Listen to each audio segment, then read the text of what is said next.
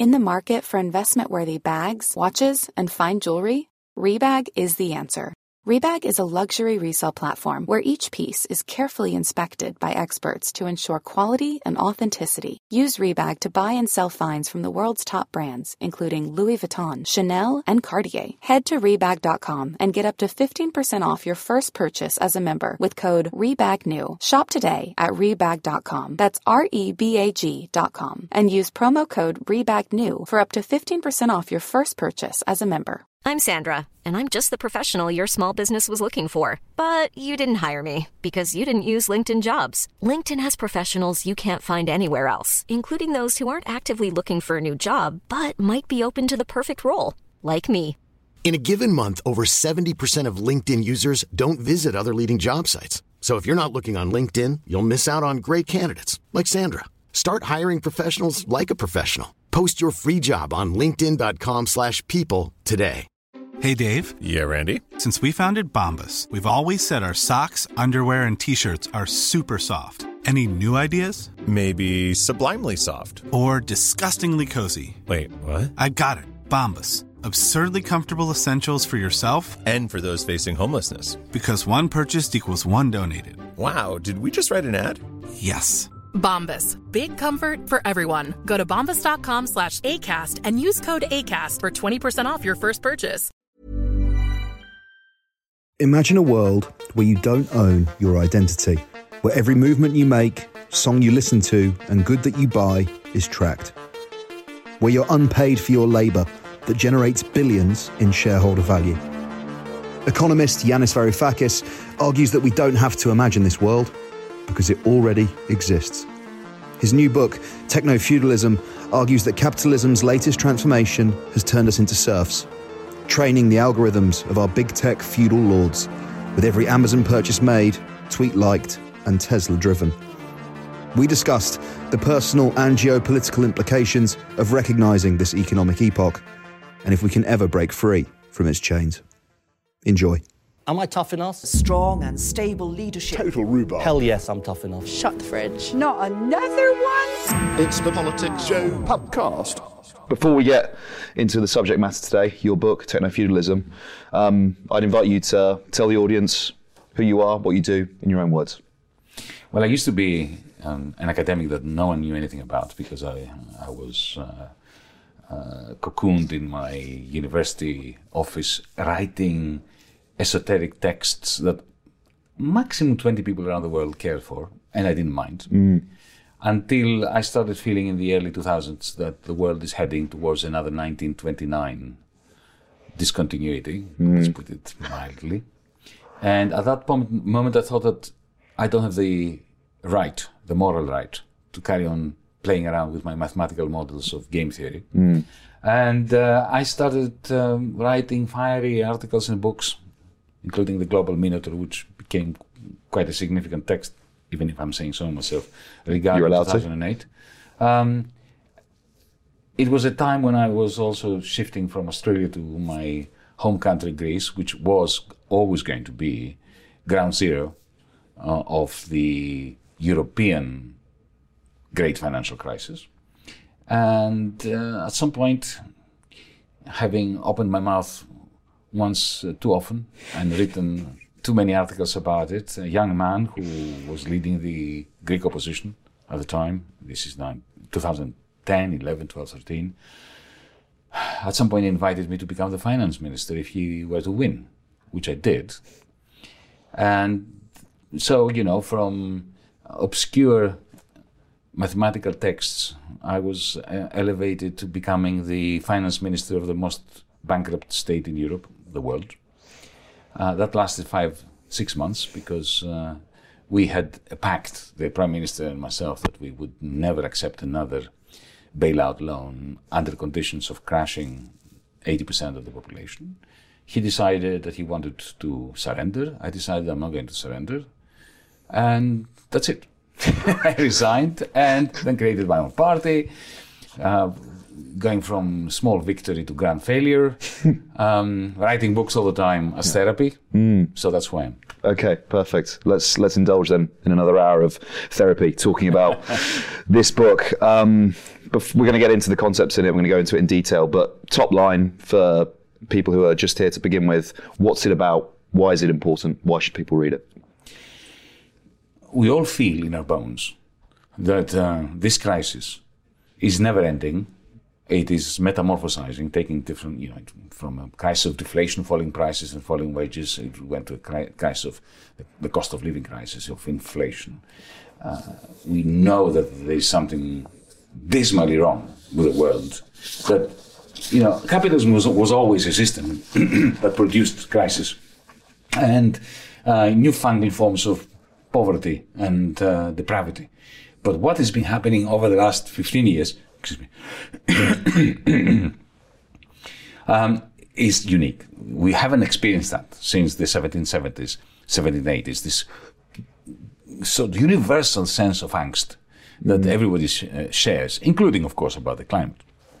And my view is that the reason why we're experiencing this is not that capitalism is going through another one of its normal crises, but rather we are at a turning point, very much like the 1770s, 1780s, when there was a great transformation, as Karl Polanyi put it, from feudalism to capitalism. Under feudalism, power sprang out of the land. Anybody who owned land, the landed gentry, had power. And it was all sorts of power packed in one.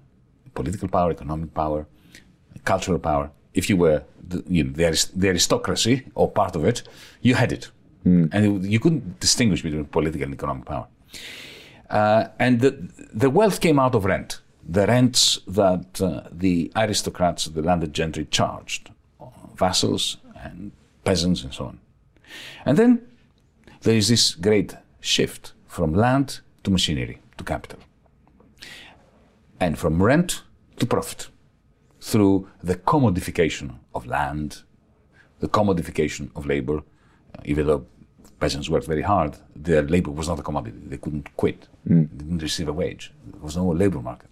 Similarly for land, there was no market for land. Either you had it or you didn't have it.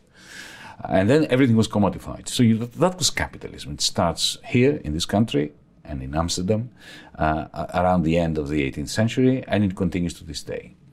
Now, I mentioned before that it was in the 2000s that I was feeling that some major crisis was coming. In 2008, the City of London, Wall Street and so on, in my estimation, created a rupture in capitalism. It wasn't anything like, not even like 1929. It was even more substantial than that.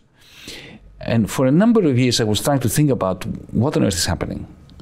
And I came to the very controversial conclusion, which is this book, that in the same way that we shifted from feudalism to capitalism, we're now shifting, without realizing it, to a new form of feudalism, a very advanced, almost science fiction form of feudalism. This is why I call it techno-feudalism. But essentially, we have a new land, which is the cloud, and we have a new landed gentry. You can call them cloudalists, or, the techno-feudal lords, the lords of the cloud, like Jeff Bezos, just one example, or Zuckerberg. And power is shifting from the owners of machinery, of standard machines, even industrial robots, even advanced machinery, to the owners of this network of machines that creates this digital version of land. And just one last point to explain to our audience what I mean by that. When you enter Amazon.com or Alibaba or one of those digital platforms, people think that they enter a marketplace. They do not enter a marketplace. They enter a digital fiefdom. Because come to think of it, even though you buy, you sell, it's all mediated by an algorithm that belongs to one person who doesn't produce anything except for this landscape. And how does Bezos make his billions? If you produce a book or, a bicycle or anything that you sell through Amazon.com, he keeps 40%. That's a rent. Suddenly, we've gone from profits to rents, but this time it's not rents that you charge for the use or the leasing of land, but the leasing of the cloud. So I call them cloud rents. And the more I thought about that, the more I convinced myself that this is a great transformation, which is hugely important, not theoretically, but for me, the idea of the liberal individual, gone. You can no longer be a genuine liberal or even a libertarian, if I'm right. Social democracy, gone. Because what was social democracy? It was a kind of mediation between industrial capital and organized labor, gone. Because industrial capital now is being exploited by those people. They get 40% of whatever it is that they produce. And no one is going to negotiate with Jeff Bezos. No one. No government can make any group of workers sit down with Jeff Bezos, or they can't make Jeff Bezos sit down with any group of workers and carry out a social democratic bargain or New Deal or whatever. And also, if you look at the clash between the United States and China, why is this happening? Taiwan is not the reason. Taiwan was always a problem. National security is not the reason. My view is that what you have is two cloud fiefdoms clashing. The American one, based on Silicon Valley and Wall Street, and the Chinese one. Europe is non-existent because we don't have a cloud. So anyway, that's the whole story, really. And we'll drill down. There are details in the book. Perfect. And we'll get into those details over the course of this conversation. Before we do get onto that subject matter, I'd like to loiter around this point about the end of capitalism, about what's killing capitalism, and whether or not, you mentioned 2008, 2009, is it fair to say whether actually capital is the force that's causing capitalism to come to an end at the moment? That's a great irony. Look, I'm a Marxist, I'm a left-winger, full disclosure, folks, right? And I remain a Marxist. And I think that this is a Marxist analysis. I mean, there's even an appendix with a Marxist political economy take for nerds. If you're a nerd Marxist and you want to look at what is the actual Marxist political economy behind this book, there's an appendix there. You don't have to read it, but it's there for you to tell people that you've read it if you haven't. Yeah, of course. I'm saying this because we of the left always imagined that we were brought to this earth by chance and nature and whatever, in order to overthrow capitalism. That capitalism would be overthrown by the organized left, by the organized labor unions. It didn't happen. We failed. We are dismal, abysmal failures. No doubt about that, right? All of us. Yep. So what did the trick? Capital. Capital went through a historic mutation from a produced means of production. Because if you think about a fishing rod, a steam engine, an industrial robot, is something we have produced in order to produce other stuff. It's a produced means of production. But cloud capital is a produced means of behavior modification. That's very different. So effectively, you've taken if you remember Mad Men, the wonderful television series, and Don Draper, right? So you automate Don Draper. You turn him into Alexa. And he does much more than simply put ideas into your mind as to what you want. Firstly, it trains you to train it, to input into your mind preferences. And at the same time, the moment you have that preference for something, that need for some good, it sells it to you by passing all markets. In that sense, capital has overthrown capitalism. So, talk about this Amazon Alexa example a little bit more, because this cloud capital idea is what underpins techno-feudalism, right? How does it differ from traditional capital? You covered it a little bit. And also, how does it turn us, the user, if you like, into the serfs of feudalism past? Advertisers have always been in the business of indoctrinating us, right? Of putting ideas, of manufacturing desires in our soul. This is the major transition from early capitalism to more advanced monopoly capitalism after the Second World War. In the 19th century, the capitalism that Adam Smith was talking about was all about, producing bread and, ale and meat and carriages and horse manure and stuff. Things that people needed through a market-based mechanism for distributing productive resources. And using the price mechanism in order to equilibrate demand and supply and all that. That's before the war. After the war, you've got the big conglomerates in the United States, primarily, that emerged from the war economy They have this huge, immense productive capacity. They can produce a lot more washing machines that American families wanted. So they had to find markets outside, and they needed to manufacture desires in our soul for the things that they could produce, because they could produce a lot more than what we needed. So they had to convince us that we needed more than we needed. And that's Don Draper. That's advertising, right? But that was human beings. It was a new profession, the purpose of which was to convince you to buy stuff. One-way street. Don Draper comes up with an idea, wonderful poster on the motorway. You see it, you say, I want that, then you go and buy it. Okay. Still, a very significant change back in the 50s, 60s, 70s, and so on. Today, what you have is Alexa sitting on your desk, or Siri on your phone, or Google Assistant, all those contraptions, which present themselves as your slaves. So you say, set the alarm clock for 10:35, order milk, tell me a story, play music, stream a video, all those things. So it's great. I mean, I'm addicted to all those machines, right? Oh, yeah. I'm not a Luddite or a neo-Luddite by any stretch of the imagination.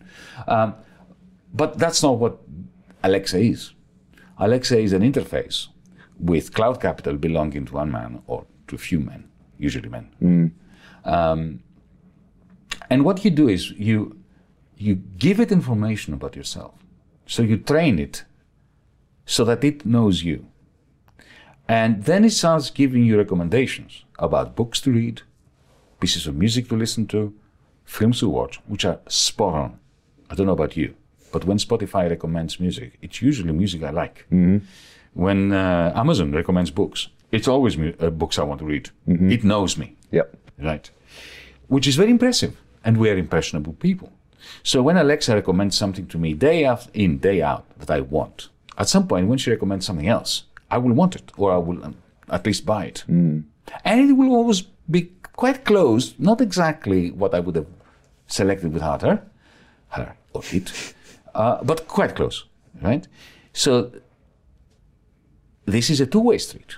This is an infinite regress. I tell it things so that it can tell me things, so I can tell it things, and therefore it acquires a great deal of power over my thinking and my preferences and my desires and my aspirations even. And the most important thing here is that it is the same software, the same mechanism, not just software, warehousing and all that can actually send it to me directly, bypassing any capitalist. The capitalist then becomes a vassal to that. So this is what is so different to Don Draper. Don Draper could not sell you anything himself. He could convince you to go into the shops and buy it. And one final thing. The reason why this cloud capital, in my book and in my mind, is very different to very advanced pieces of technology like rockets or industrial robots, which are also very advanced contraptions. But the great difference is that capital, until now, required waged labor to be created. So from the steam engines to the industrial robots today, they are workers in factories together with machines and other robots and other pieces of produced means of production that actually build the stuff. So you need a capitalist who employs labor, machinery, buildings, electricity, technology and so on to produce the capital. Not Amazon.com, not cloud capital. Most of cloud capital is produced by me and you. Because you know that very well, that why can't we compete with Elon Musk's former Twitter X? Even if you and I were great coders and produced such a network, such a piece of software for short form debating, which is much better than Twitter, even if we did, who would join it? Yeah. All our followers are on Twitter. X. I can't say it X. Yeah, me either. So the capital of X is us and all our tweets. Amazon.com, every time you buy something, right, or you like something, or you upload a review, of some book or some product, you are adding to the capital stock. So we are creating a large part of cloud capital. So cloud capital is a new form of capital because of the way it reproduces itself. Mm-hmm. It can reproduce itself using serf labor by people who don't even know they're serfs. So that's why I call us cloud serfs, because we do all this work. Even if we don't do anything, just we have our phone on us and we're walking around London, Google Maps knows where we are, and that enriches its capacity, its cloud capital, for telling people where it's congested and where they shouldn't go, or whether, this shop is a popular one or a less popular one. Mm-hmm. So capital that produces and reproduces itself, that is a major discontinuity in the development of our technologies and the socioeconomic system we live in. We'll talk about this point in more detail in a moment, I think, because it's interesting that Shoshana Zuboff in Surveillance Capitalism, she argues that those inputs, those behavioral activities that the companies then monetize, that it forms part of a new capitalist system, but doesn't go as maybe as saying feudalism. But maybe we can talk about that in a moment. But I just wanted to pick you up on, you referred to Alexa as she instead of it. Yes. And it's a female name. And I wonder, maybe you do, maybe you don't, maybe this question goes nowhere, what role sort of the anthropomorphizing these technologies has of turning them into people, of turning Alexa into a woman, of turning Siri, well, you can tell Siri to be whoever you want to be, but I wonder whether you think that's significant, or perhaps you don't, I don't know. Of course it is significant. The greater the capacity of the machines to present themselves as humans, the greater the power of this infinite regress, where we're training to train us, to train it, to train us, and so on and so forth. Now, you mentioned Zuboff, and an important book, Surveillance Capitalism, from which I've learned, and which I think is an important part of the story, but doesn't go far enough, because it continues to treat those corporations as monopoly capitalists. Now, Henry Ford, Thomas Edison were monopoly capitalists. They had created network companies. I mean, Thomas Edison was the Elon Musk of his era. Think about it. In the early years, the first decade, 1903, 1904, he actually electrocuted a hapless elephant at Coney Island in order to demonstrate that the electricity, the alternative current that he used, which belonged to Westinghouse, which was coming out of a Westinghouse powerhouse, was lethal, because he was selling a direct current which would not have killed the elephant or a human being. So, concentrated power, huge egos, newfangled technologies. This is not new. And the capacity of those people, especially Henry Ford, to monopolize markets through technological advancement and to create desires into people's minds, desires they didn't know they had. This is not new. It's there. Of course, big tech has turbocharged it. And it is true that they have such direct access through Alexa and Siri and so on, and our phones, really, our tablets, to us, that monopoly power, the capacity to monopolize a market, is now much greater than it was before the Second World War. However, where I go further is that I'm making the point that Amazon.com and thousands of such companies now are all over the world, in Indonesia, in Malaysia, especially in Africa. This shift from the market to digital platforms. These digital platforms are not markets. And Ford, how did he make his money? Selling cars. He made the cars and sold them to you. Now the owners of these platforms, of the cloud, do not make anything. They are go-betweens. They are essentially rentiers. And you might say, well, why don't we call it rentier capitalism? Well, we could. In the same way we could call capitalism industrial feudalism. It wouldn't be wrong. But it wouldn't allow our minds to concentrate on the fact that here is a great transformation to another social system which relies on rents, not on monopoly profits. That's the great difference with Ford, the great difference with Hilton, the great difference with McDonald's. Yeah, all those people actually produced goods and services that they monopolized and convinced you really needed them. Bezos and the rest do not produce anything. They are creating a new kind of rent, which sucks the economic energy out of the capital sector, which is now becoming a vassal to their own cloud-based empire. I think that's a different story. Burrow's furniture is built for the way you live. From ensuring easy assembly and disassembly to honoring highly requested new colors for their award-winning seating, they always have their customers in mind. Their modular seating is made out of durable materials to last and grow with you. And with Burrow, you always get fast, free shipping. Get up to 60% off during Burrow's Memorial Day sale at burrow.com/ACAST. That's burrow.com/ACAST. burrow.com/ACAST. I'm Sandra, and I'm just the professional your small business was looking for. But you didn't hire me because you didn't use LinkedIn Jobs. LinkedIn has professionals you can't find anywhere else, including those who aren't actively looking for a new job, but might be open to the perfect role, like me. In a given month, over 70% of LinkedIn users don't visit other leading job sites. So if you're not looking on LinkedIn, you'll miss out on great candidates like Sandra. Start hiring professionals like a professional. Post your free job on linkedin.com/people today. Get out of my pub! It's the Politics Show Pubcast. Let's talk about those technological advancements then. Yeah. Specifically, which ones you think were integral to cloud capital first emerging, and also where they came from. Where are they based? Where did these technological advancements start? They start with the development of algorithms that could actually improve themselves. When I was a student, ages ago, algorithms were dumb. They were like recipes. You know, you take this ingredient, that ingredient, you mix them together. Then if this happens, then you need to do that. If the other happens, then you do something else. And that's how programs learned how to produce good statistics, solve mathematical problems,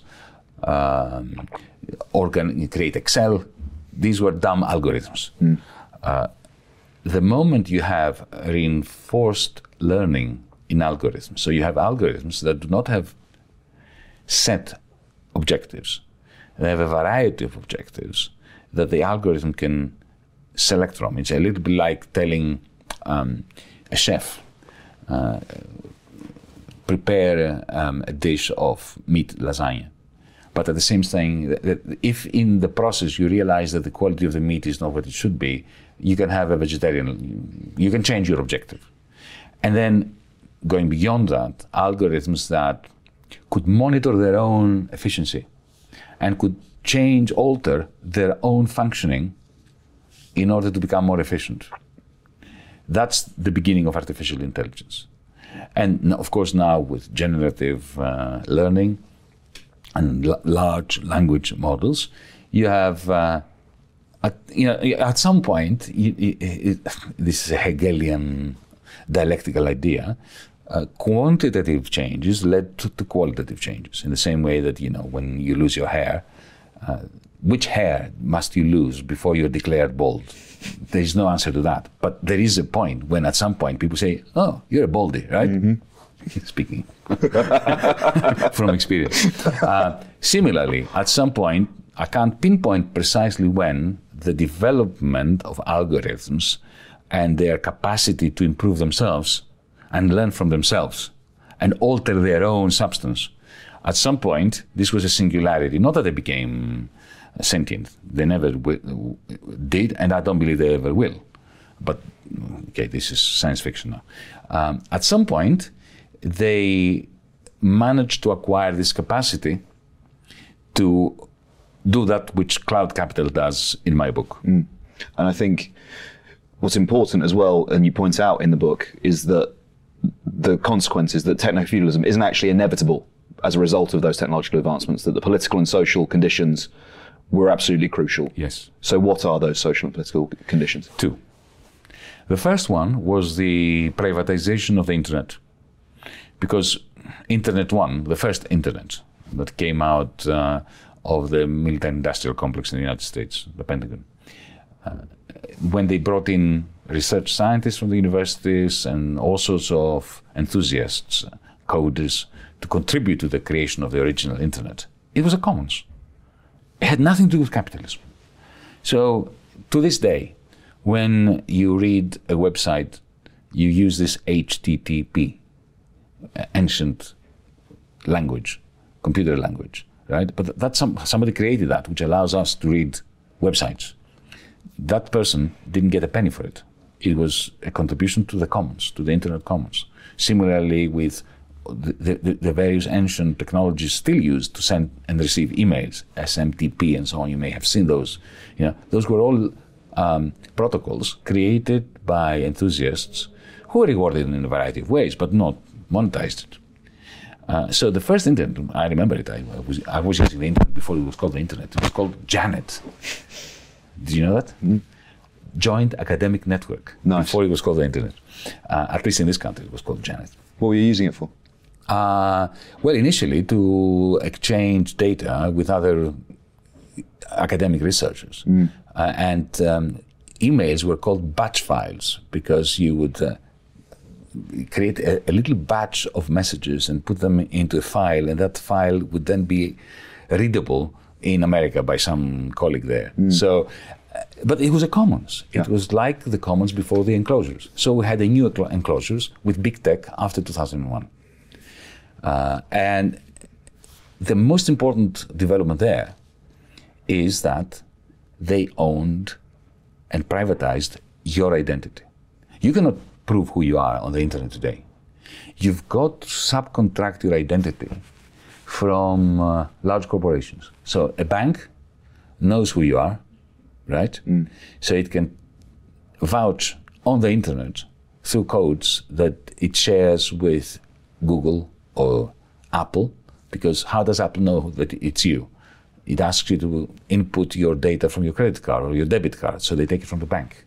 So Wall Street and Big Tech and the City of London together own your identity.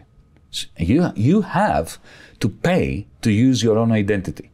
That's the privatization of not just the commons, but of yourself, of the individual. To this day, there's no way you can say, it's me, here's proof that it's me. The state could have done that. The state could have certified who you are and given you, a long number, which is you, and a PIN number to certify that, but the state doesn't do that. It leaves it to the private sector, to the conglomerates. So that's one. The second development, which created techno-feudalism, that spawned huge quantities and qualities of cloud capital, was the response by our governments and central banks to the 2008 crisis. Because after April 2009, I don't know whether you do remember, there was this meeting here in London presided over by Gordon Brown of the G7. Essentially, they decided to refloat finance, to bail out the bankers worldwide. And they printed together, over 13 years, $35 trillion, right? $35 trillion. And they gave it to the financiers. At the same time, they practiced austerity. Here in Britain, in Greece, across the European Union, in the United States, austerity for the many and socialism for the financiers.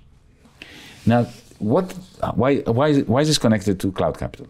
Because when you create all this huge quantity of money, which circulates, sloshes around the circuits of finance, but people out there have no money because of austerity, and they can't buy anything.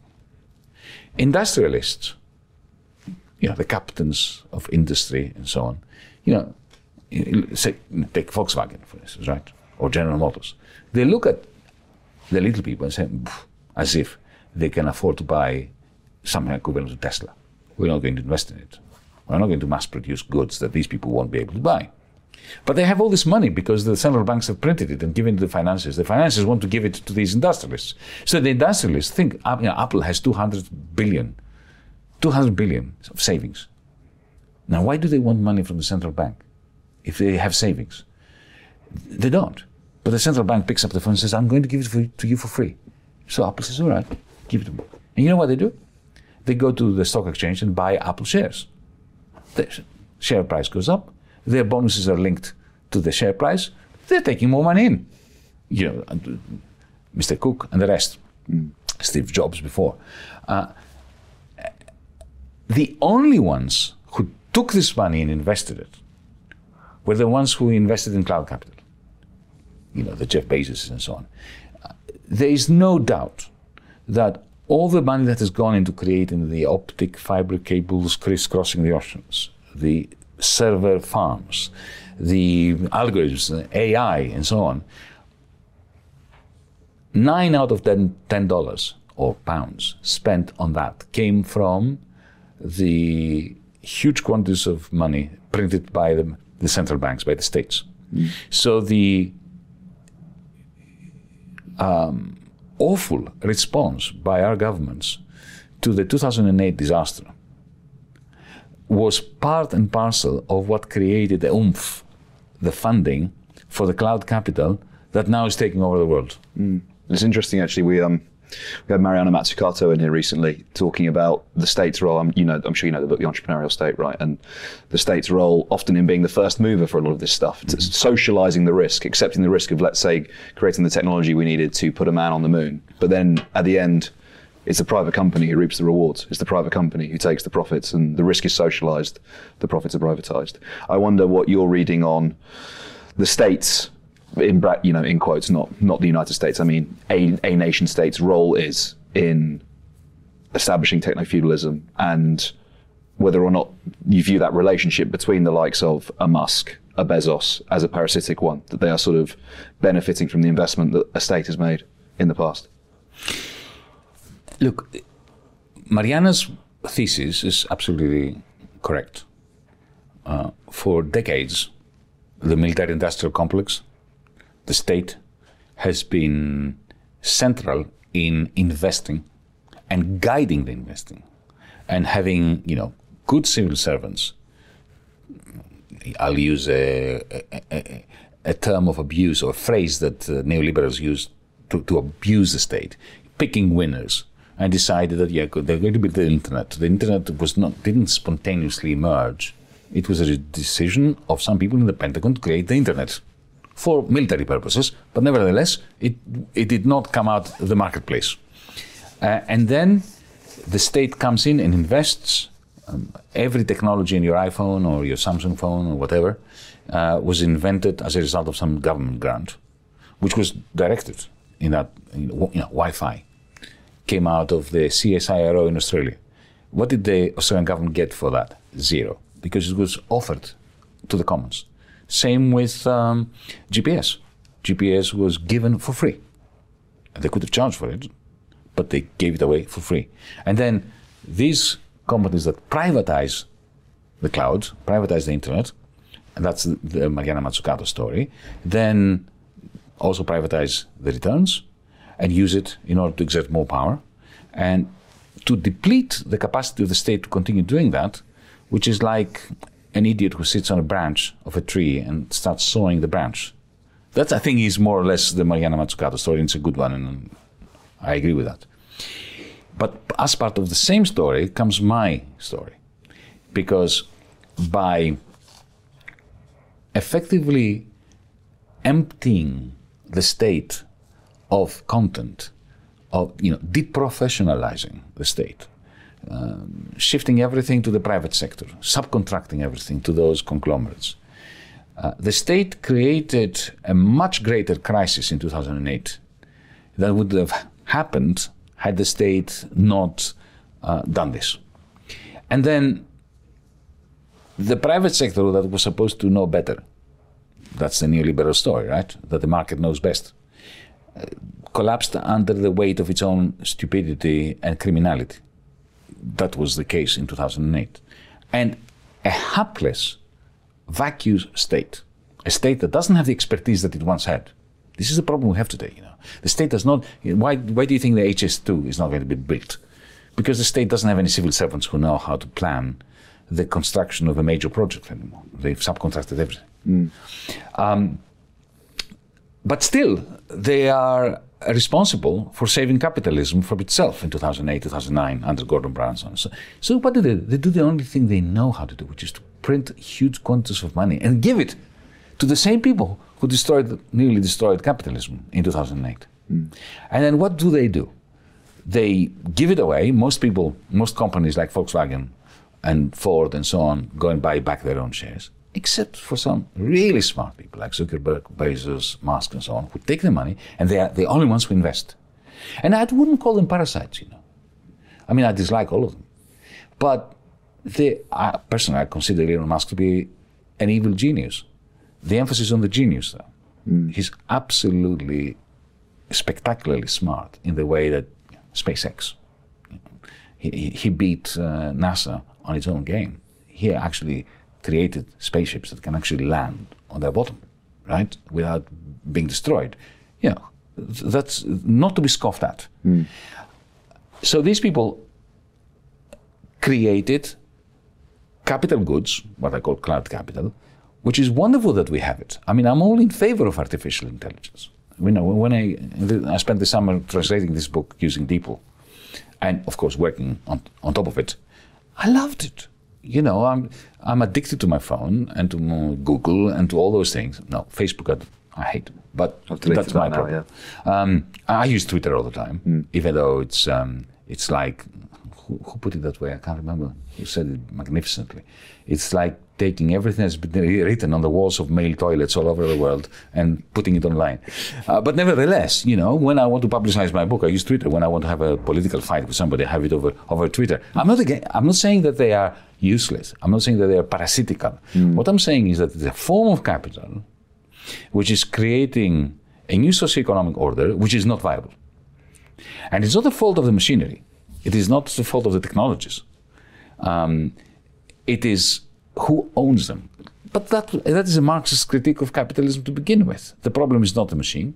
The problem is who owns the machines and who doesn't have access to them unless they provide free labor or very cheap labor in the case of capitalism, free labor in the case of techno-feudalism. Let's talk about that order a little bit more then. We've named the individuals that sort of the cloudalists, the people that could be said to form our new ruling class. Could you talk a little bit more, I should say, about how their rise and their supremacy then places people like you and me as serfs in that system, how that dynamic works? The moment they can create a cloud fief, which attracts us, because let's face it, if I want to buy a book quickly, which I can't find on bookshop.co.uk, I'll go to Amazon and buy it. Especially if I need to read something quickly. I get it on Kindle, I go to the relevant page. If I'm writing an op-ed for a newspaper, I do it. So they create a cloud fief, which you really need and want to be on. Once you're on it, you are helping, without realizing it, reproduce its capital stock, the capital stock that gives it power over you. So you are a serf without knowing it, a voluntary serf. But of course, the worst slavery is the one that people volunteer for, right? Jeff Bezos then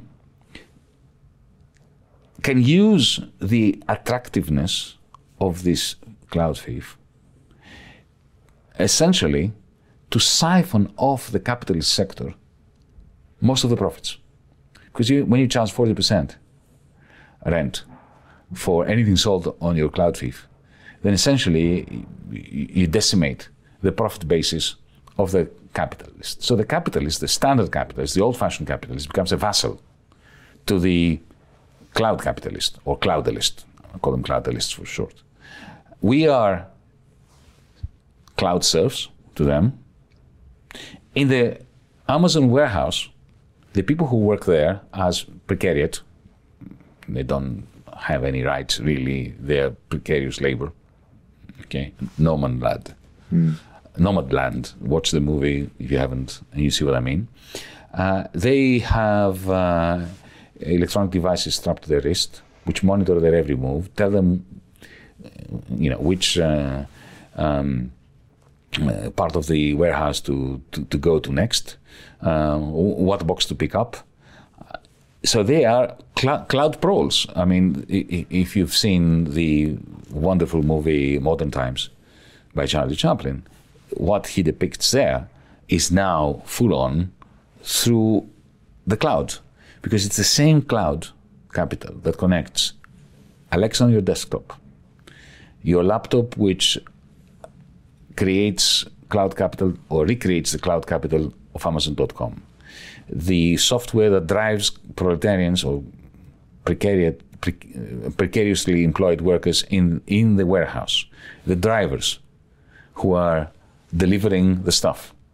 So this is all a new form of mutant capital, which I call cloud capital, which also puts the lid on the profitability of the capitalist class, which means that because these people never pay tax, that states will always be impoverished.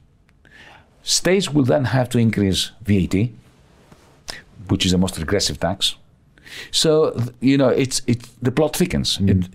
It becomes a completely different kind of system. One could call it rentier capitalism or platform capitalism, but I insist on shifting away from the word capitalism because it will help us concentrate our mind on what a gigantic transformation is, the equivalent of moving from feudalism to capitalism. Do you think we'll ever be able to tax them effectively?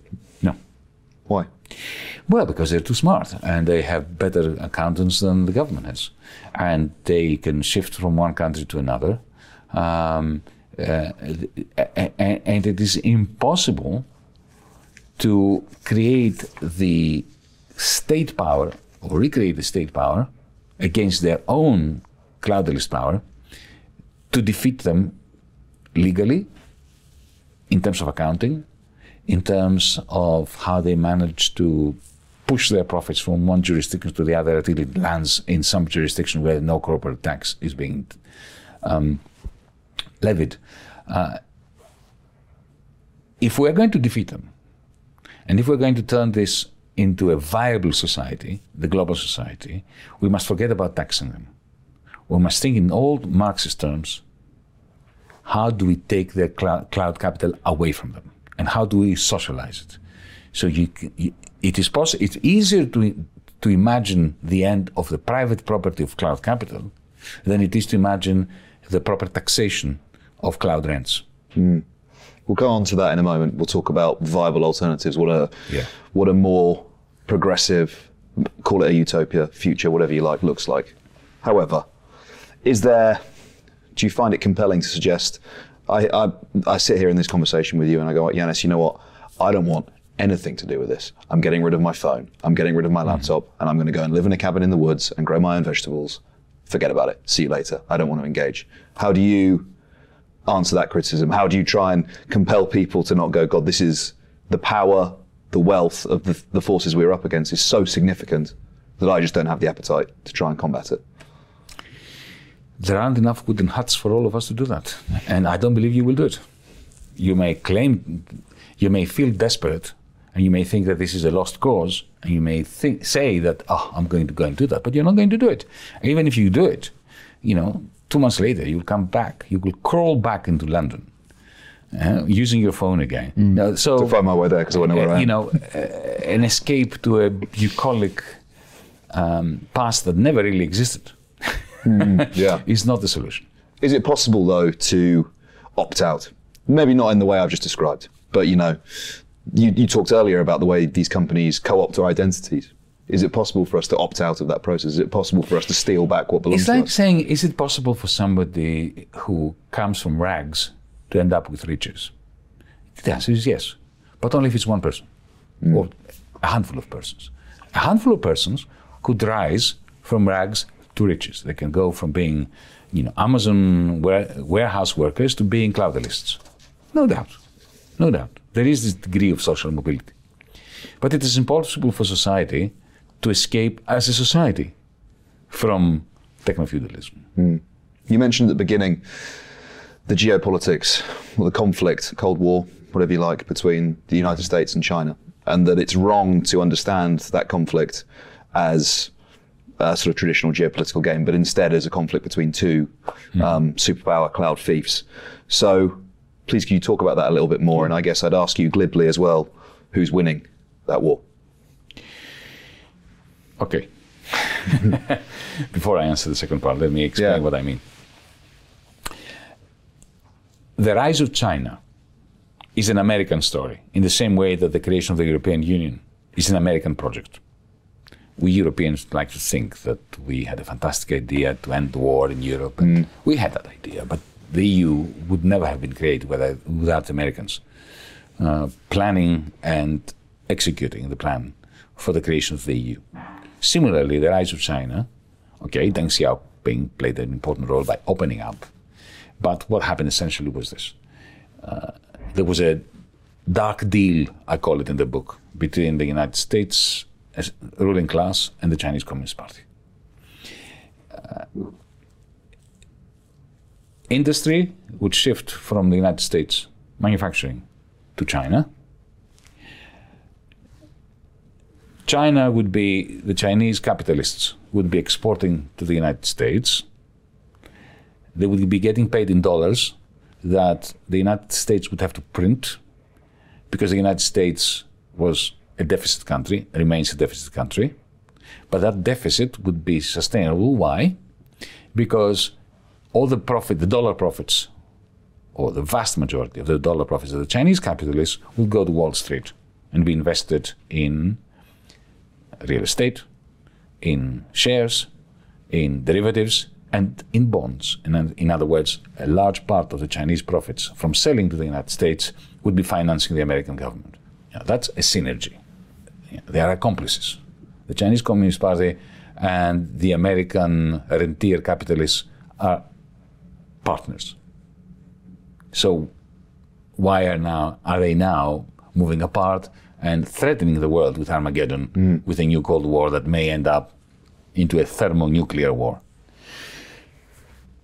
That question was on my mind for a very long time, and I didn't have an answer to it. Until I noticed WeChat. WeChat is an application that belongs to Tencent, a conglomerate, a big tech megalith in China. And I realized that the West doesn't have anything like that. Imagine if there was an app, and by the way, that's what Elon Musk wants to do when he calls an everything app. That's WeChat. Imagine there is an app that allows you to send messages, watch TikTok-like videos,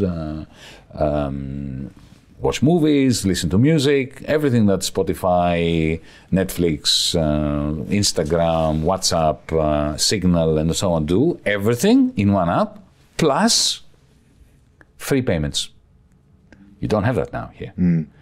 You need to download the application of Lloyds Bank, of Barclays Bank, of Bank of America, and so on.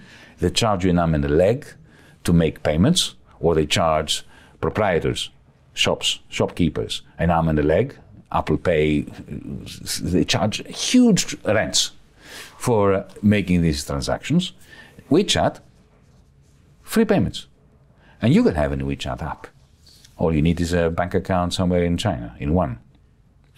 So suddenly, this amazing deal that the United States had with China, but also with the European Union.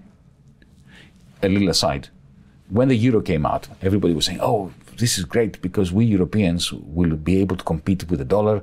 The exorbitant privilege of the dollar and the supremacy of the dollar is going to be challenged by the euro. That never happened and never will happen. Why? Because if you're a German industrialist, if you Mercedes-Benz, or a Dutch industrialist, you don't want the euro to usurp the power of the dollar. Because your money, most of your profits, come from selling to the Americans. Now, the Americans are a deficit country. The only reason why you sell to them is because they have this trade deficit, which they cover with dollars. And the only reason why you accept dollars is because of the exorbitant privilege of the dollar. So you don't want the euro to undermine the power of the dollar as a European capitalist, right? That's the greatest strength of the American dollar is foreign capitalists, not the CIA, not the American military, not Biden, none of these people. It is foreign capitalists who freak out at the thought that the dollar will lose its authority and power. That applies to the Chinese capitalists who do not want to see the Chinese currency, overtake the American one. But the Chinese, because they have, due to the power of the Chinese Communist Party, fused their big tech with their big banks, something that's not happening in the United States. Wall Street will never allow Silicon Valley to go anywhere near the payment system, right? So they are at loggerheads, big tech and Silicon Valley. Sorry, Silicon Valley and Wall Street. In China, they're fused, they're one thing. That's why you have WeChat. Add to that the central bank digital currency, which allows you and me, foreigners as well, to have a digital wallet in China with free transactions, in one, of course, right? Suddenly, the predominance of the dollar comes into question. The Trump administration started the Cold War by freezing Huawei out.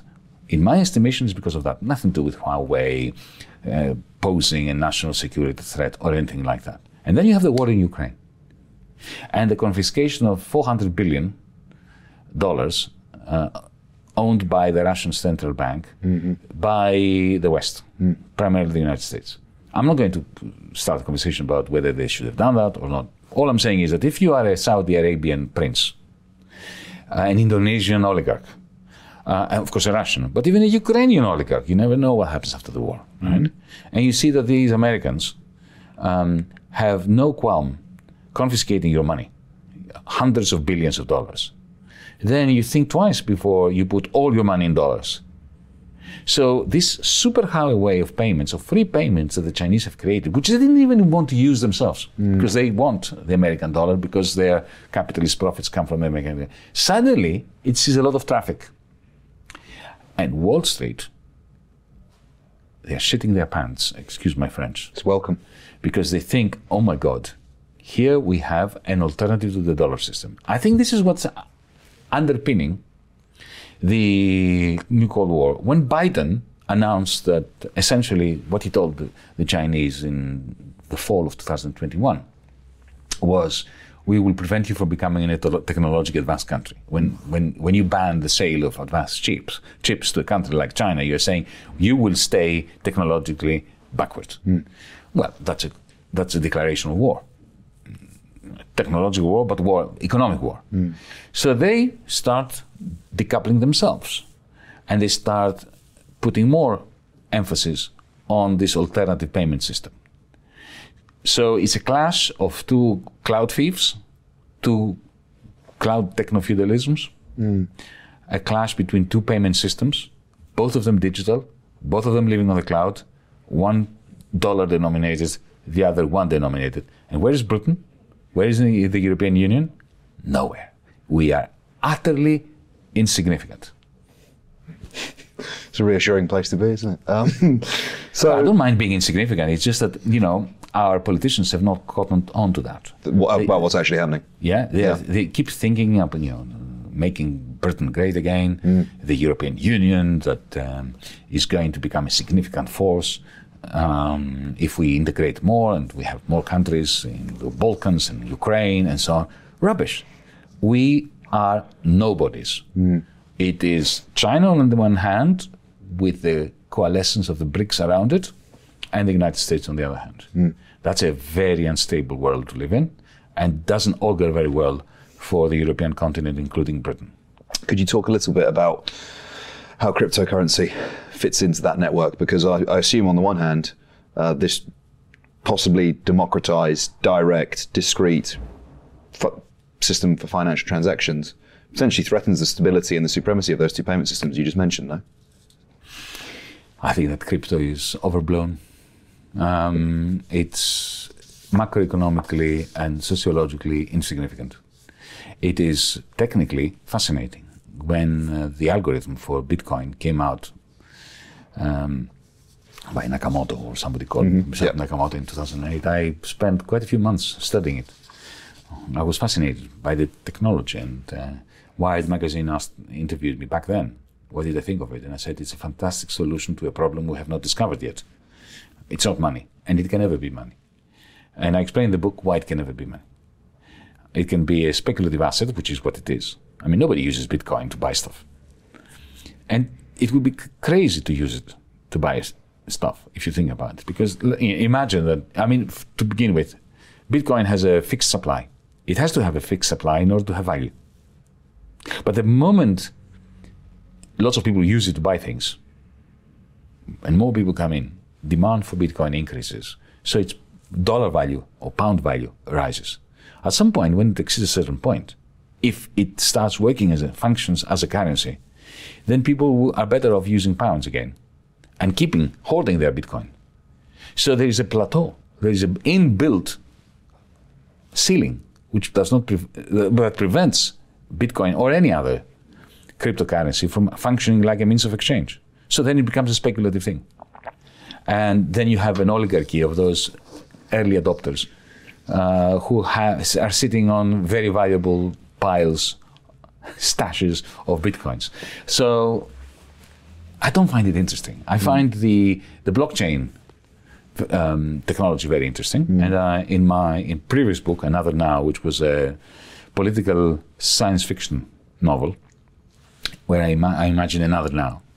How could things have developed today in a socialist world after 2008? How would things work? Blockchain is part of the deal, but it is not a way out of capitalism or techno-feudalism.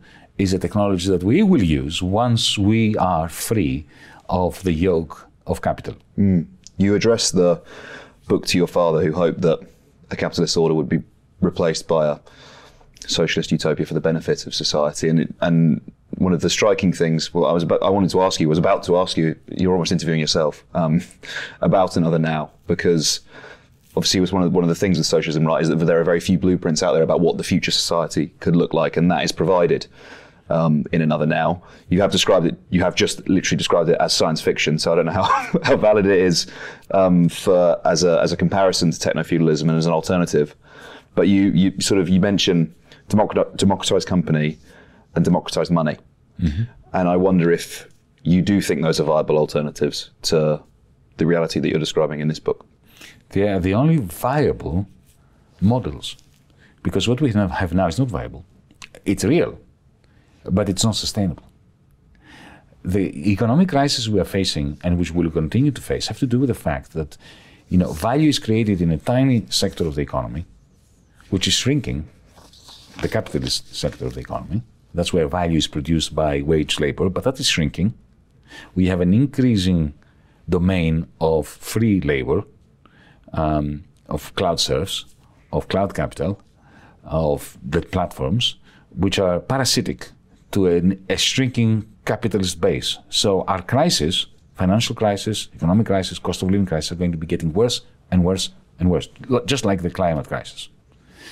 So this is not a viable system. It's a system we live in, but we are stampeding towards oblivion, both socially and environmentally. So the reason why I wrote Another Now, by the way, science fiction is not about airy-fairy stuff. Science fiction is not about the future. Science fiction is an innovative way of writing about the past and the present. That's why I always loved science fiction. So as a socialist and a politician, I always have to answer the guy in the pub or the lass in the pub who says to me, okay, mate, if you don't like the way things are, how should they be? And that's a difficult question, and I didn't have an answer to. That's why I sat down and I wrote that novel, which was about, if our revolution, Occupy Wall Street and so on, had succeeded in 2008, what could life be like now, given the technologies we have, and the fallen nature of humanity that is a given, right? We are imperfect beings. So I try to imagine what would corporate law be like. So I advocate the idea of one worker, one employee, one share, one vote, which, if you think about it, it's such an easy idea. In the same way you have one vote when you go to the polling stations. You have one vote as a worker. And you cannot buy votes. You cannot lease votes. You cannot rent them in the same way you can't in the political system. So imagine that.